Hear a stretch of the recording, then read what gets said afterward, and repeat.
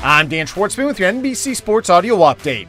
The Cleveland Browns say that Deshaun Watson will get the start at quarterback in their preseason opener versus the Jacksonville Jaguars on Friday. Both Watson and the NFL are awaiting a ruling by appeals officer Peter Harvey in regards to the league appealing the initial 6-game suspension levied by disciplinary officer Sue L. Robinson. Harvey could conceivably suspend Watson starting before Friday.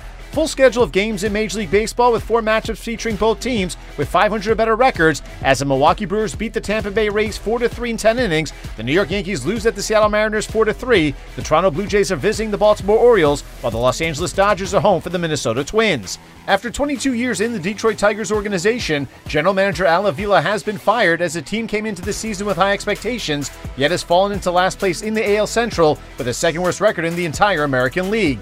2021 Masters winner Hideki Matsuyama has withdrawn from this week's FedEx St. Jude's Championship, the first of the 3 FedEx Cup playoff tournaments, due to a neck injury. Matsuyama, who is 11th in FedEx Cup points, still should be able to advance to the BMW Championship and the season-ending Tour Championship over the next few weeks. Matsuyama has had to withdraw from 4 tournaments so far this season due to injuries. 2 games on the WNBA schedule as the New York Liberty win on the road at the Dallas Wings 91-73, while the Phoenix Mercury are hosting the Minnesota Lynx. Wake Forest will be without starting quarterback Sam Hartman for an extended period of time after the junior underwent a medical procedure for a non-football related issue. Last season, Hartman led the Demon Deacons to the ACC Atlantic Division title, throwing for over 4,200 yards and 39 touchdowns with an additional 11 rushing touchdowns. In Hartman's absence, Mitch Griffiths is expected to step in as the starting quarterback.